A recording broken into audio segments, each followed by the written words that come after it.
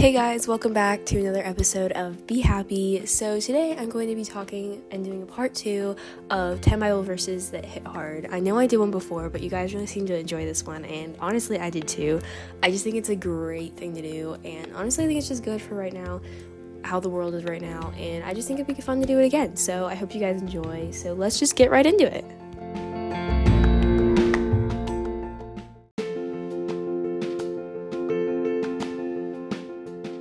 Alright, so my first verse is Exodus 14:14. The Lord will fight for you, you need only to be still. So honestly, this is probably one of my favorite verses right now. I just find it really comforting, honestly, especially with all the things going on in the world right now. A lot of us, and including myself, have a hard time trying to find hope for the world, and even just for yourself if you have a really hard time going on, or your family or friends. And this verse, honestly, I'm going to read it again, so you guys, just in case you guys didn't catch it. The Lord will fight for you, you need only to be still. Honestly, that's just such an amazing verse, and I just feel like it really makes me feel like I'm going to be okay, because no matter what happens, God's the one fighting for me. I just need to wait on Him and trust in Him and have faith, and I just feel like that's an amazing verse. So, yeah. Number 2 is, I have been crucified with Christ, and I no longer live, but Christ lives in me. The life I now live in the body, I live by faith in the Son of God, who loved me and gave Himself for me.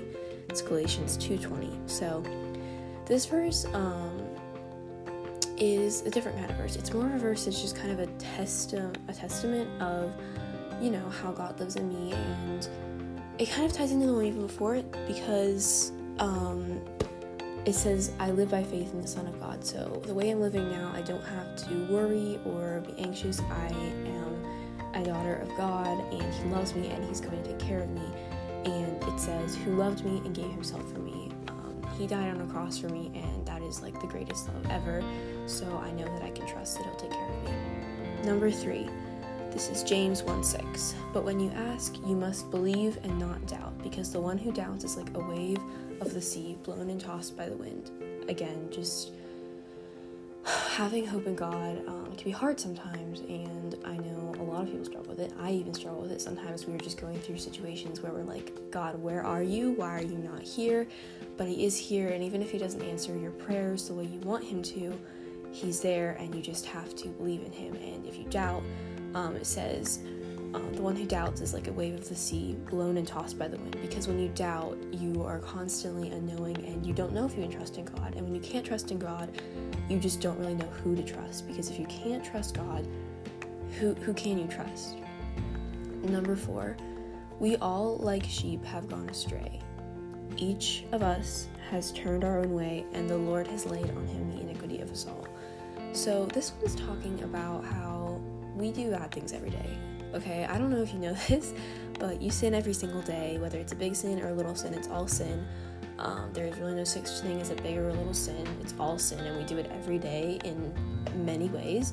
Sometimes we say something to someone that wasn't kind, or we do something that wasn't appropriate or just good, and we do things like that every day. Even if it's not like something that we think is big, it's still a sin, and the Lord just forgives us of all of that. When you become a child of God, He forgives you of your sins if you ask Him to, and He just lays it all upon Himself. Number 5, if my people which are called by my name shall humble themselves and pray and seek my face and turn from their wicked ways, then will I hear from heaven and will forgive their sin and will heal their land. This is 2 Chronicles 7:14. Also the one before this was Isaiah 53:6. We all like sheep have gone astray. That was Isaiah 53:6. I don't think I said that. Anyways, so this one is 2 Chronicles 7:14. Honestly, I feel like this is so relevant, and it just kind of shakes me, honestly, I'm being completely honest. Like, it makes me feel like, holy cow, like, it's incredible, because if we think about the world right now, there are a lot of, like the verse says, wicked things going on, and the people have to turn from their wicked ways, and then He says, then I will hear from heaven, and will forgive their sin, and will heal their land, and that just, I don't know if that gives you hope, but that gives me hope, because there are so many things happening in the world right now, and we can't do it ourselves. We cannot fix the world ourselves. We have to have God help us with this, and in order for that, we have to realize what we're doing wrong, and not even just in the world, in our personal lives. We do things every day, like I said, and if we turn from them and ask God for forgiveness, He will forgive us, and He will heal us from that burden of our sin, which we have every day, and which the world carries. Number 6 is Romans 8:31. What then shall we say in response to these things? If God be for us, who can be against us? Yeah, this is probably one of my top 5 favorite verses. It is so powerful. The last sentence is, if God be for us, who can be against us? Okay, can I get an amen? Guys, this is like so good. Like, I can't even like just think about it. Nothing that happens to us for absolutely no reason. Everything that happens to us is because God planned it to be that way. And if God is for us, if God is on our side, who can be against us? Who can even come close to hurting us or be against us? Everything that happens in our life is a part of God's plan. And He is so powerful that there's no one that can conquer God. That's just amazing. I don't know about you guys, but that just... it's hard. Number 7, neither height nor depth nor anything else in all creation will be able to separate us from the love of God that is in Christ Jesus our Lord. Romans 8:39. This one again is just saying, whatever, God cannot be separated from us. Once we are children of God, and even when we're not, God cares about us so much that He will not let anything get in the way of His love for us. He takes care of us every day, and even if you don't realize it, we take a lot of things for granted, like, say, your home, or your health even, or the family you have, or the friends you have. You have something in your life that you're thankful for, and God loves us so much. And if you just look around right now, you have, probably a million reasons to thank God for where you are, and it just kind of shows how much He loves us and how nothing can get in the way of the love of God that is in Christ Jesus our Lord. Number 8. Now faith is the substance of things hoped for, the evidence of things not seen. That's Hebrews 11:1.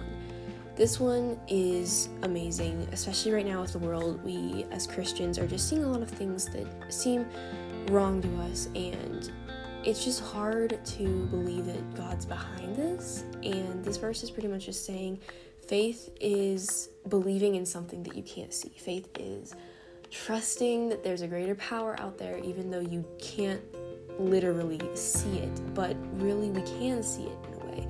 We see people stepping up, we see people changing the world around us, we see people that are really dedicated to God, and those are His ways of showing us that He's in control, and there will always be people in the world who are going to trust in Him and who are going to want to make the world a better place and the world more focused on God and not on the evil worldly things. And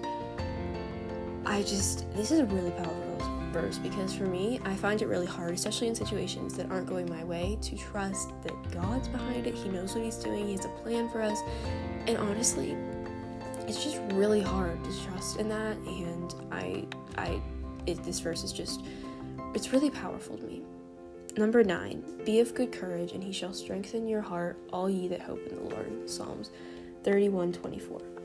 So again, it's just saying that if we trust in God, He will take care of us. We need to have courage. If we have courage in the Lord and we trust the Lord, He will strengthen us. He will take care of us.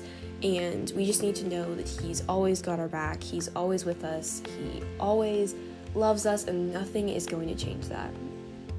Now the final verse is number 10, which is, yes, my soul, find rest in God. My hope comes from Him.